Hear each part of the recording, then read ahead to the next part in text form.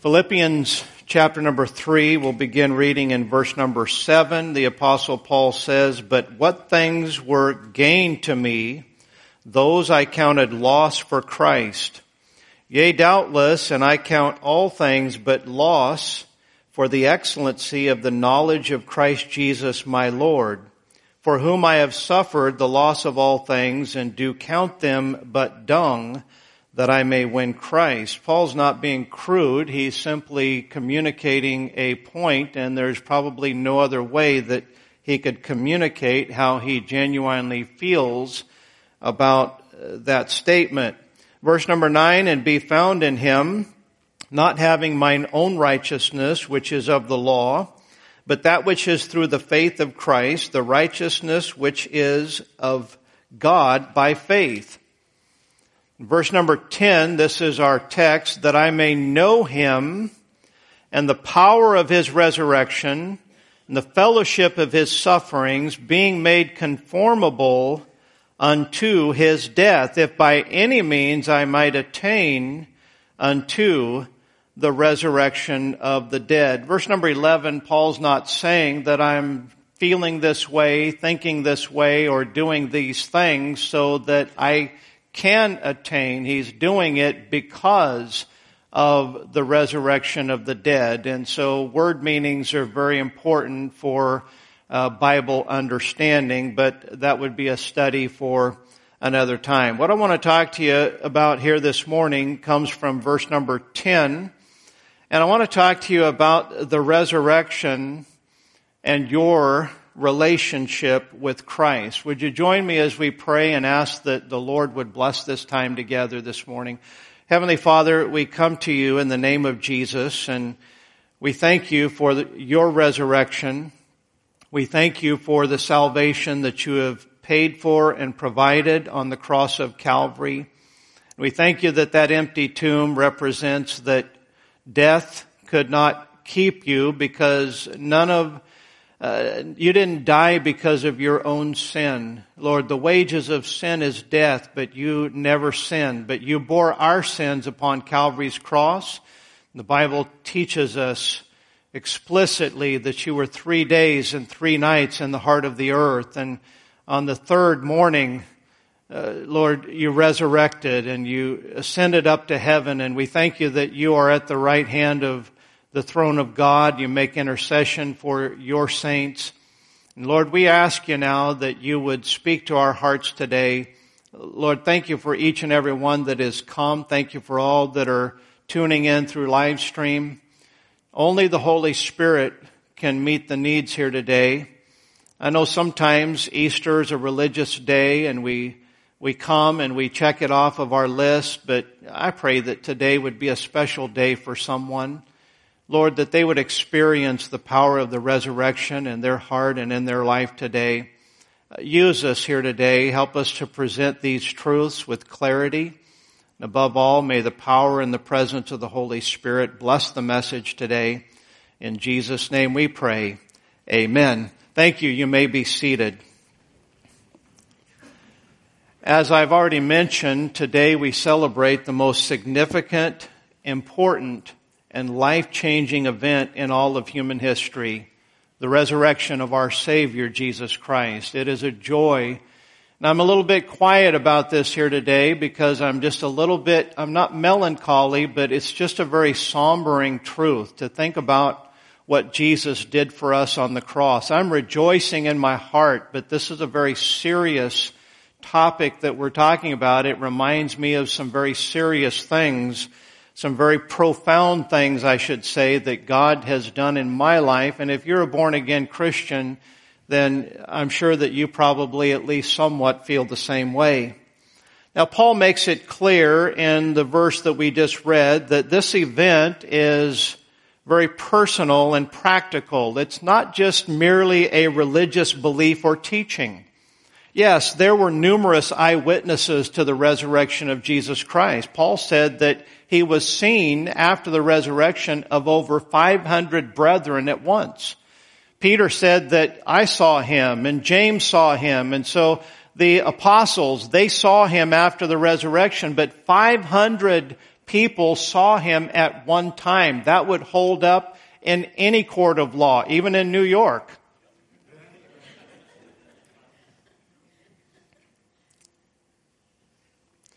Yes, there is apologetic proof of the bodily resurrection, but to those of us that have been born again, there can be no lasting doubt. I know that believers, sometimes we have our moments of doubt, kind of like John the Baptist did when he was imprisoned. He sent one of his disciples and sent him to Jesus and said, "Art thou he that should come, or should we look for another?" This is the same John the Baptist that baptized Jesus and saw the Holy Spirit descend in bodily shape as a dove. He saw something very miraculous, and he heard that voice from heaven that said, "This is my beloved Son, in whom I am well pleased." But later on in life, during a dark time, he had his doubts. But really, anyone who's truly been regenerated and saved, those doubts are not lasting, because there is an undeniable proof, just like we sang just a few minutes ago. He lives. I know he lives because he lives in my heart. I know what he's done for me. I know what I once was, and I know what he has made me to be. I know how he's changed my heart. He's changed my desires. He's a very personal and a very practical God. Now, Paul made it clear that his relationship with Christ was not because of his identification with any particular religion or pedigree. In fact, look at verse 4 through 6 of Philippians 3. He said, "Though I might have confidence in the flesh, if any other man thinketh that he hath whereof he might trust in the flesh, I more." He's saying, I got a better pedigree religiously than you do. He said, "Circumcised the 8th day, of the stock of Israel, of the tribe of Benjamin, an Hebrew of Hebrews. As touching the law," he said, "I was a Pharisee. Concerning zeal, persecuting the church." He wasn't a half-hearted believer. Paul didn't do anything half-hearted. When he decided that he believed something, he jumped in with both feet. I wish there were more Christians that would have the same attitude as Paul. It's like, hey, Jesus is my Savior. I believe. I'm going to jump in with both feet. Verse number 6, he says, "Concerning zeal, persecuting the church, touching the righteousness which is of the law." Notice he says, blameless. Oh, I could never say that. Could you? But Paul could honestly say, look, if you examine my life based on the Old Testament scripture, you're not going to find any fault. Blameless. If anyone had a religious pedigree or an identification or something that they could boast in and claim that that's where my relationship with Christ lies, Paul would be the one. But Paul says, "I count them all but dung, that I may win Christ." What was he focusing on? He was focusing on the resurrection of Jesus Christ. John Wesley, who was a preacher's son, he was a preacher himself. He was a member of Oxford's Holy Club. Back in the day, Oxford was a very, very scripturally minded. There was some godly preachers that came out of Oxford. And he was part of a religious group called the Holy Club. I mean, these were the zealots. These were the ones that were on fire for God. John Wesley was a part of that. He was a missionary to Georgia. He was religious, but he was also self-righteous, and he was empty inside, according to his own testimony. In May of 1738, he attended a religious meeting on Aldersgate Street in London, and it was there that he trusted Christ alone for his salvation. By the way, Jesus didn't die on the cross to help you be saved. He doesn't need your help. He died on the cross for our uttermost salvation. Listen, if you're trusting in Jesus plus being a pretty good person, you're going to miss the boat. You're going to miss heaven because we cannot be good enough. Jesus died on the cross, and what he did for us on the cross of Calvary is sufficient all by itself. Until we get to the point where we're willing to humble ourselves and realize that the very best that we can be is filthy rags in the sight of an holy God. We need the blood of Jesus Christ. We need God's righteousness. We need God's salvation. Until we come to the point like John Wesley did in trusting Christ alone for salvation, we're going to be lost and hell bound and not heaven bound. Listen, there is so many people that are going to miss heaven by 18 inches. That's the distance between what they know and what they believe from the heart. When we believe something from the heart, it's a life-changing experience. When we believe from the heart, the Holy Spirit comes inside and regenerates us and changes our life. It was after this experience at Aldersgate Street in London that his heart and life and ministry was forever changed. As I think about our text here, I just want to focus on what the Word of God says here. Look with me once again at verse number 10. It says that I may know Him. The first point that I want to bring out this morning is you can't know Christ until He first knows you. Someone said, it's not what you know, it's who you know. And I think there's a lot of truth to that. Would you hold your place here in Philippians 3 and turn over to the first book of the New Testament, the book of Matthew? Matthew chapter number 7. And I think we have to be careful as Christians that we start analyzing everyone else's testimony. Listen, I look back at the time when I was a teenager, when I was in high school, and if you would have asked me when I was in high school, are you a Christian? Are you saved? I would have said without any fear of contradiction, I wouldn't have hesitated. I would have said, yes, I've been saved. And I would have told you how that I went forward in an evangelistic crusade when I was 5 years old, and I believed in Jesus Christ. I trusted Him as my Savior. I bowed down there and I prayed and asked Him to be my Savior. I was sincere and genuine. And looking back, I really believe that I got saved as a 5-year-old boy. But there's probably never a time that I thank God for my salvation and I reminisce, and 5 years old, I don't remember. I have no vivid, detailed memories of what I was thinking or what I was feeling. I remember it enough to know that it happened, to know that I was genuine, that I wasn't trying to impress anyone. I wasn't trying to get attention. And I remember that I genuinely wanted Jesus Christ to be my Savior. But childhood conversions can be a little bit confusing.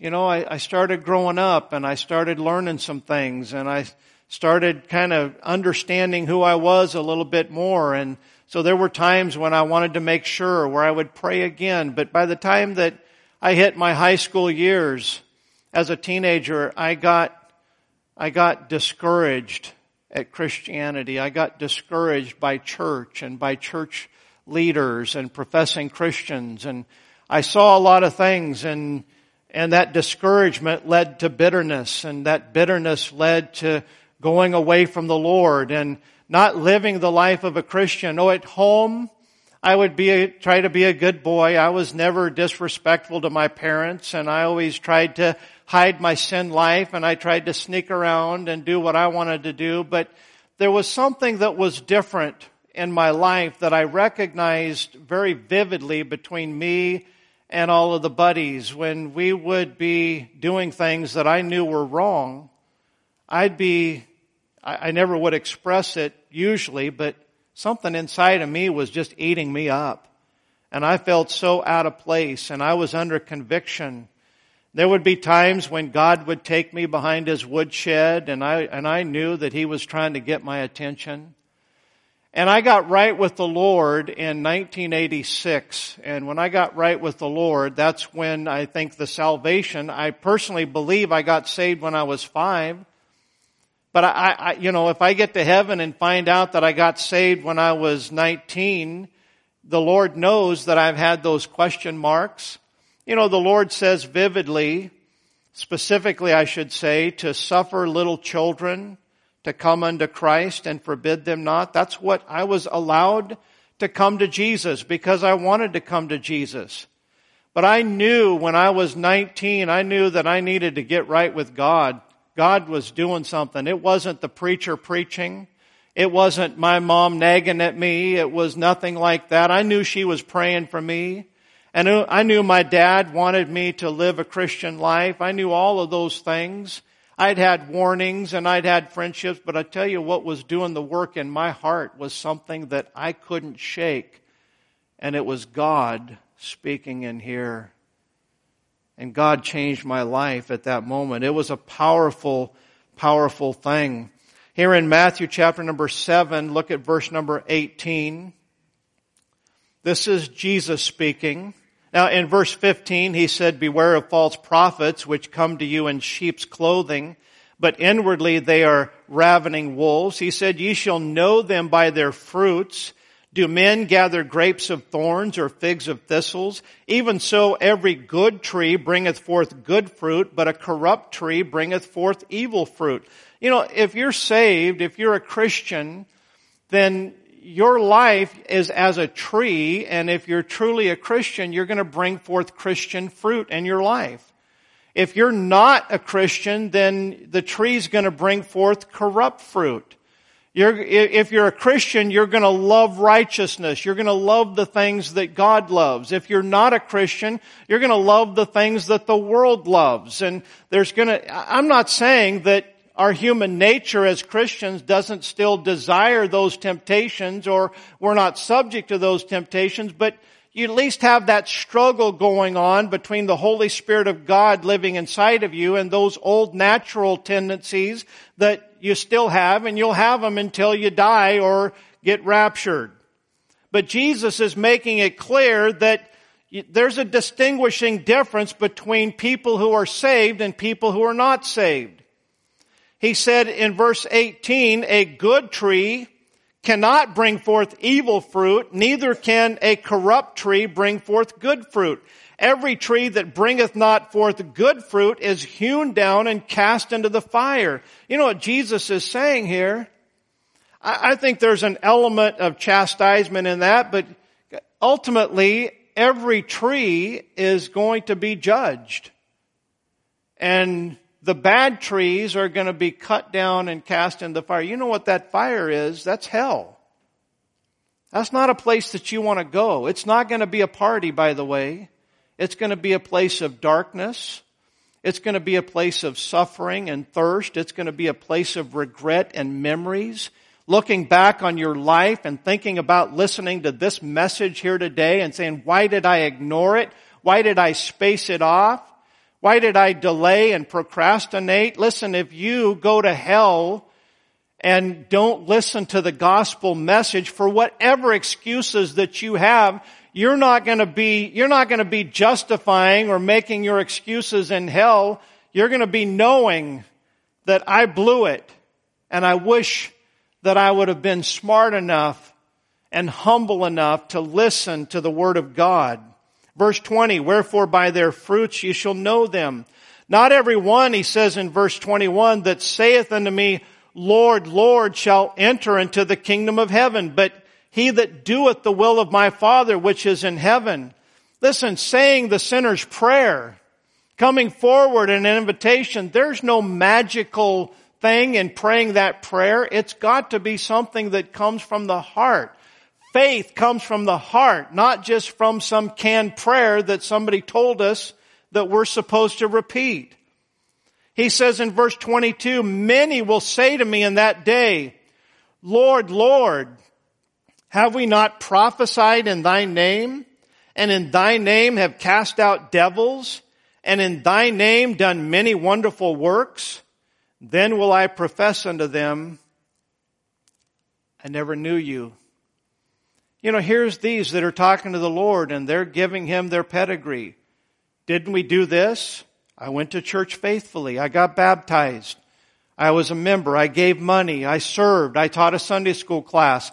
All of these things we could say, but the Lord says none of that matters. He said, I never knew you. Our point is very specific that you can't know Christ unless He first knows you. It's not what we know about or who we know about. It's does He know you? If He knows you, He desires a personal relationship with you. You'll have a relationship with Jesus Christ if He knows you. If He doesn't know you, you can try through religious deeds. You can do all kinds of things. You can justify it, make excuses in your mind, but you're going to know down deep that I don't have a genuine relationship with Jesus Christ. A relationship is when we relate to one another. We communicate. We listen. We follow. Relationships have an impact in our life. They have an influence in our life. If you have a relationship with Jesus Christ, He is influencing your life in a very dynamic way. I never knew you, He says. Depart from me, ye that work iniquity. And then He goes on to, in verse 24 through the end of the verse, talking about the wise man who built his house. He says in verse 24, therefore whosoever heareth these sayings of mine, and doeth them, I will liken him unto a wise man which built his house upon a rock. And then those who hear the sayings of Jesus, but don't do anything about them, that's the foolish man who builds his house on the sand. And when the storms of life come, that house is going to fall. I hope that you can recognize here this stern warning that Jesus is giving, but He's giving it with compassion. He's not saying that I want to say to you, depart from me, ye that work iniquity, I never knew you. What He's saying, He's giving us this message so that people will recognize that I need to get rid of this flimsy profession that I have, and I need to get the real deal. I need to get a relationship with Jesus Christ. Although he was a Jewish man, Dr. Arthur Burns, he was former chair of the Federal Reserve Board back in 1970s. He agreed to join a White House Bible study, but since he was Jewish, the other members of the study were afraid to ask him to pray at the end of their time together. One day, a guest leader asked Dr. Burns to pray. To everyone's surprise, Arthur Burns stood up and began to pray. Listen to what he said. "O God, may the day come when all Muslims will come to know Jesus, and when all Jews will come to know Jesus, and when all Christians will come to know Jesus." It's not about religion. It's about a relationship. Do you have a relationship with Jesus Christ? You'll never know Him until He first knows you. Secondly, I'd like to draw your attention back to Philippians chapter 3, verse number 10. I want to point out that the resurrection is a personal experience. It's not just something that took place a little over 2,000 years ago. I've been to Israel. I went to the Garden Tomb. They call it Gordon's Calvary, and I don't know if it's the exact place. There's a lot of biblical evidence that points to that being the place called Golgotha. You can see the skull on the side of the mountain. You can picture in your mind the 3 crosses right up above it. There's a garden tomb nearby. And there's also a large cistern that shows that this garden was the garden of a wealthy man. We have Bible evidence as to the location. And there at Gordon's Calvary, just outside of Jerusalem, there is a garden tomb. And they've got a big stone, and there's like a trough that round stone that's been hewn, it can roll back and forth to cover the opening of that cave that's been carved out of that side of that mountain. As you go in there, you can see where there were 2 places that were made for a body to lay. I walked inside of that tomb, and I'm looking at this place, and I'm thinking, wouldn't it be awesome if this is the actual place where Jesus Christ, His body laid, and where He was resurrected from the dead, and the stone was rolled away. I thought that would be an awesome, and it could be. I don't know that. But it was an interesting and a meaningful thought just to think that, hey, I could literally be touching the place where the body of Jesus Christ lay, where perhaps maybe some blood had dripped on that stone, and just thinking that that may be the case, that the Creator of the universe laid there in His body for 3 days and 3 nights. But it's more than just an event in history. It's personal. Paul said that I may know Him and the power of His resurrection. Listen, the rolling away of the stone is not what freed Jesus from the tomb. You find that in His resurrected body, He was able to walk through walls and doors. He could have walked out of there. A resurrected body, we're not limited to the physicality of this world. But it wasn't there. It was an outward, visible demonstration of what had already taken place on the inside. That reminds me of Romans 6:4, where the Bible says, therefore we are buried with Him by baptism into death. By the way, this isn't talking about water here, okay? This is an immersion into the death of Christ. This is something that takes place on the inside. Water baptism is just a picture on the outside of what God has done on the inside. Buried with Him by baptism into death, that like as Christ was raised up from the dead by the glory of the Father, even so we also should walk in newness of life.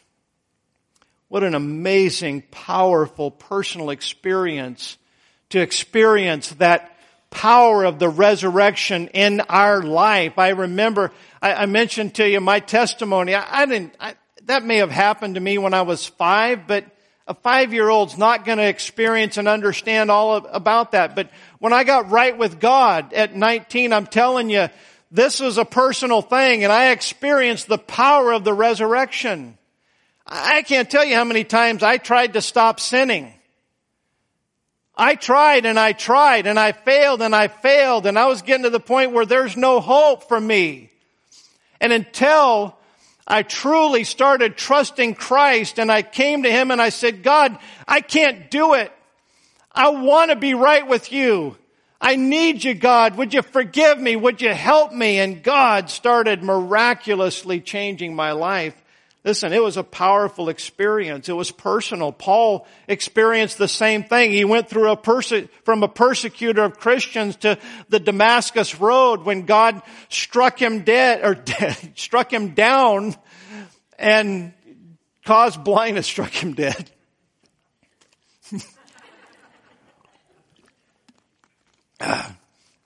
Get this tongue working, get this brain processing.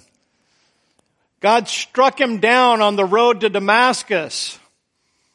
And he said, Saul, Saul, why persecutest thou me? And he said, Lord, what wilt thou have me to do?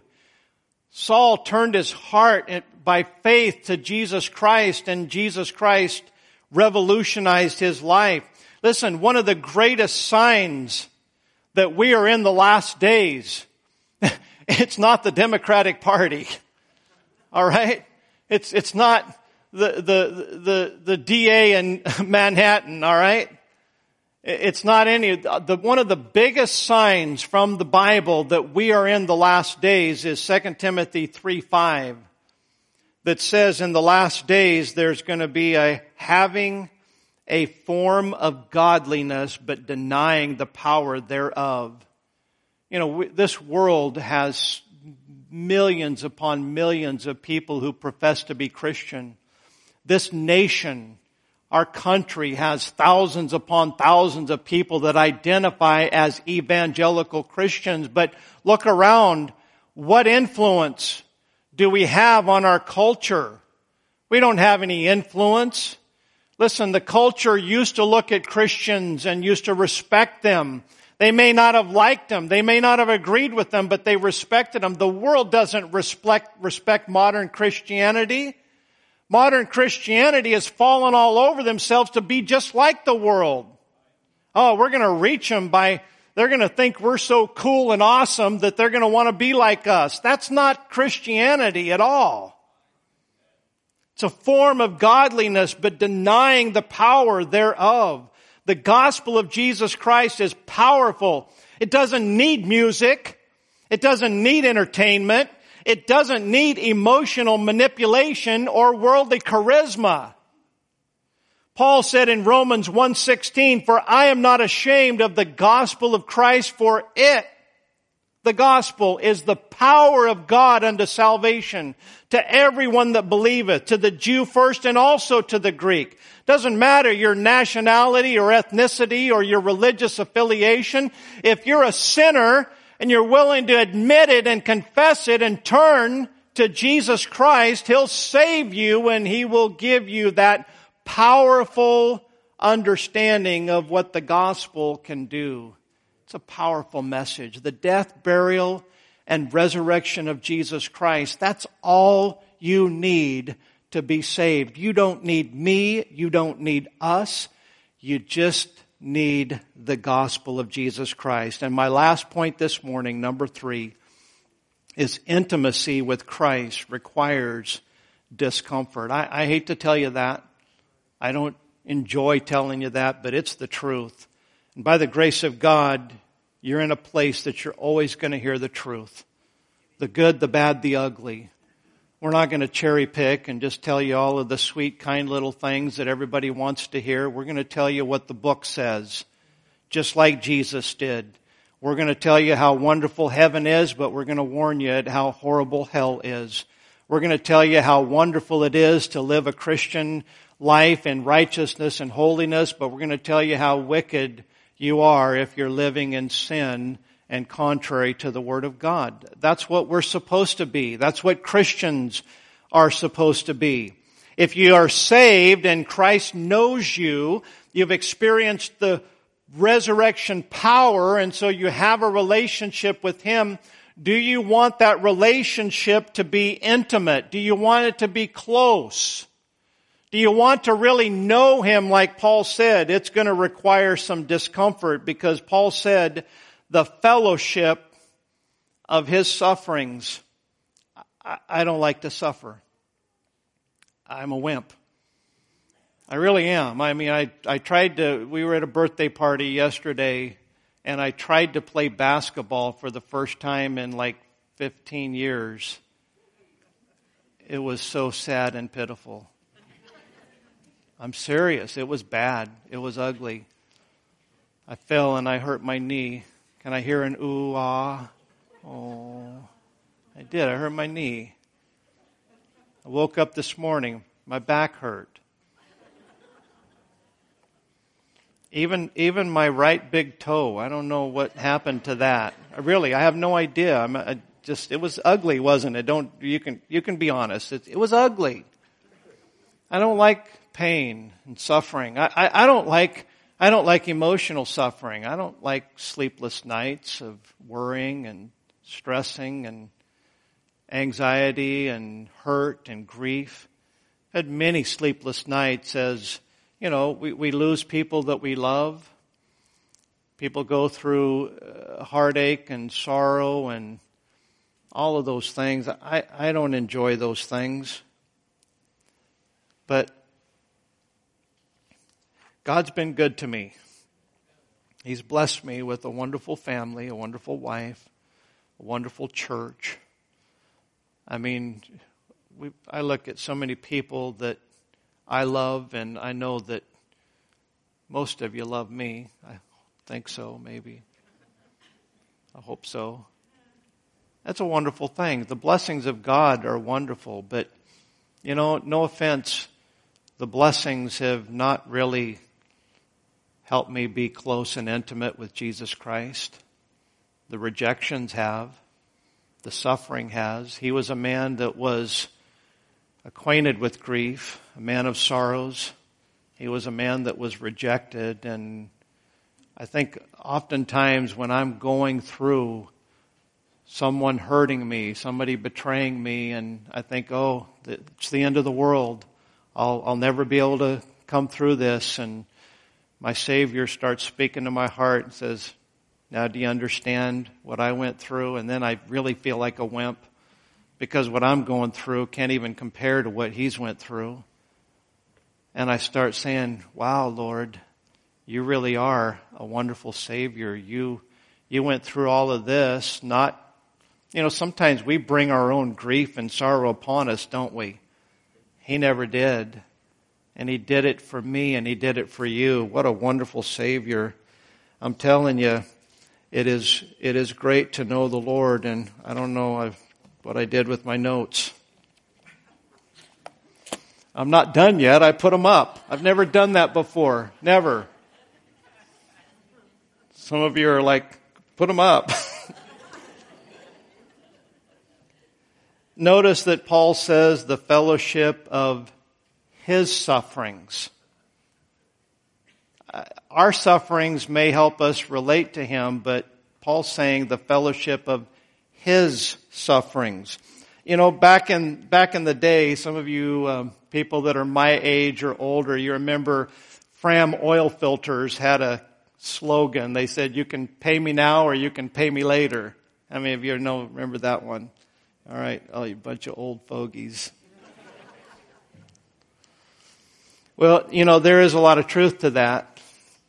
You can pay me now or you can pay me later. Jesus taught that a relationship with him is not going to make us popular or accepted by the world. He told the story in Luke 16 about a rich man who he had everything in this world. And it doesn't say that he was a wicked man. It just says that he was a rich man that ignored the Bible. And Lazarus was a poor beggar that just wanted some crumbs from the rich man's table. They both died. And Jesus said that the rich man ended up in hell. He had a comfortable life, but he ended up in hell being tormented. Lazarus had a very uncomfortable life, but he trusted God and he followed the Word of God and he ended up in paradise and he was comforted. You can pay me now or you can pay me later, God says. You can have it your way. There is a way that seemeth right unto a man, but the end thereof are the ways of death.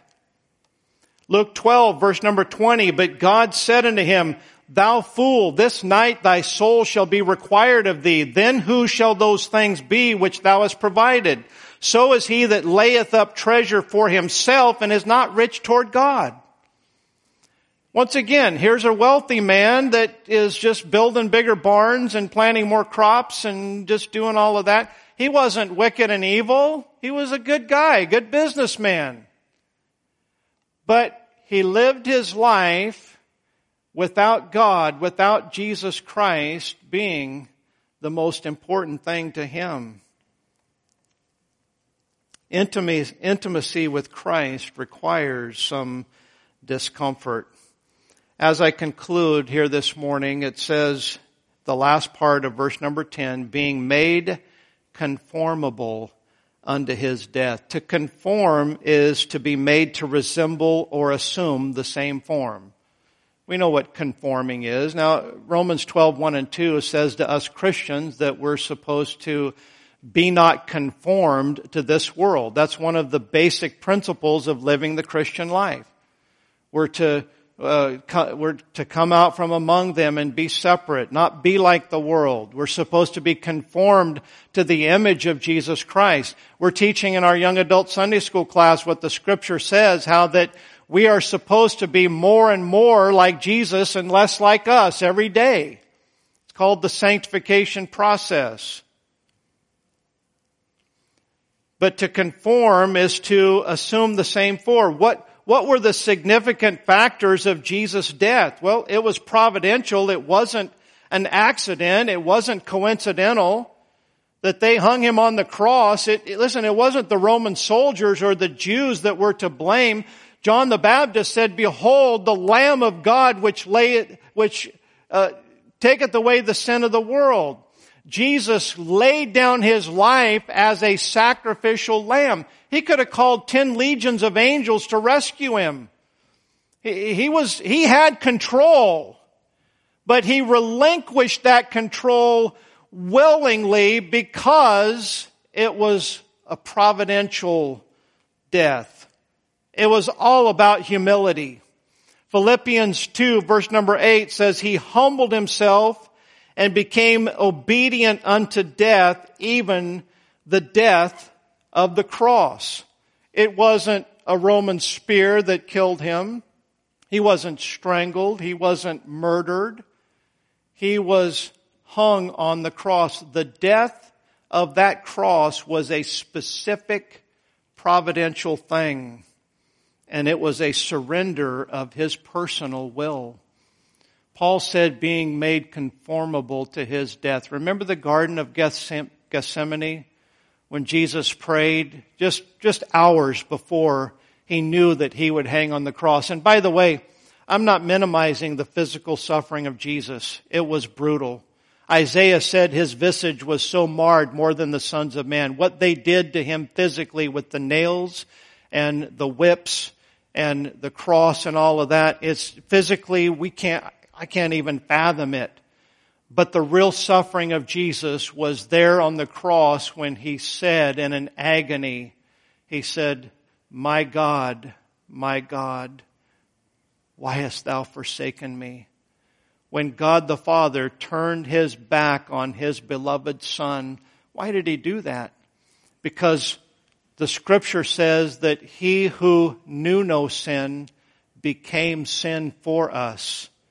At that moment of space and time on the cross of Calvary, He bore our sins in His body on the tree.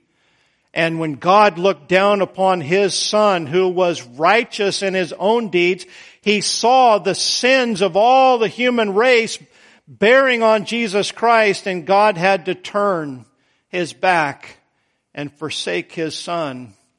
And Jesus, that's the first time in eternity past and the only time in eternity future that God the Father will ever have turned His back and rejected His Son, Jesus Christ. That's what He was suffering for you and I on the cross of Christ. We take sin like it's no big deal.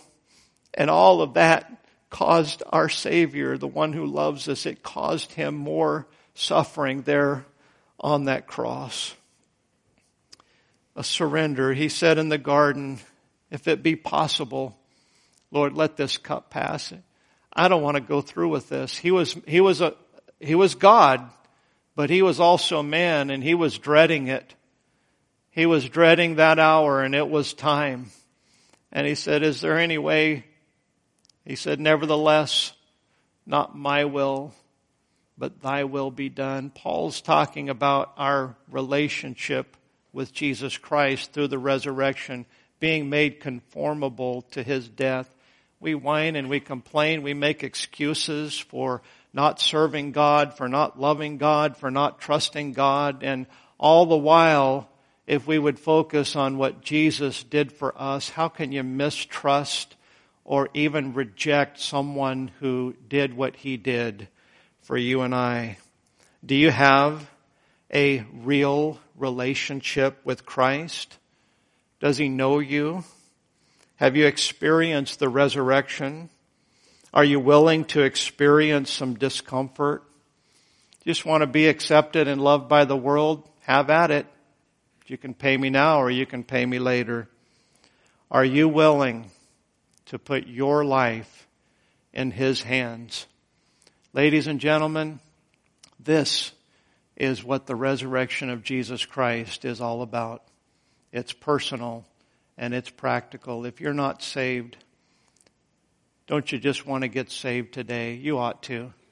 You ought to just forget about the past, forget about yesterday, and just get born again today so that you can experience the power of the resurrection.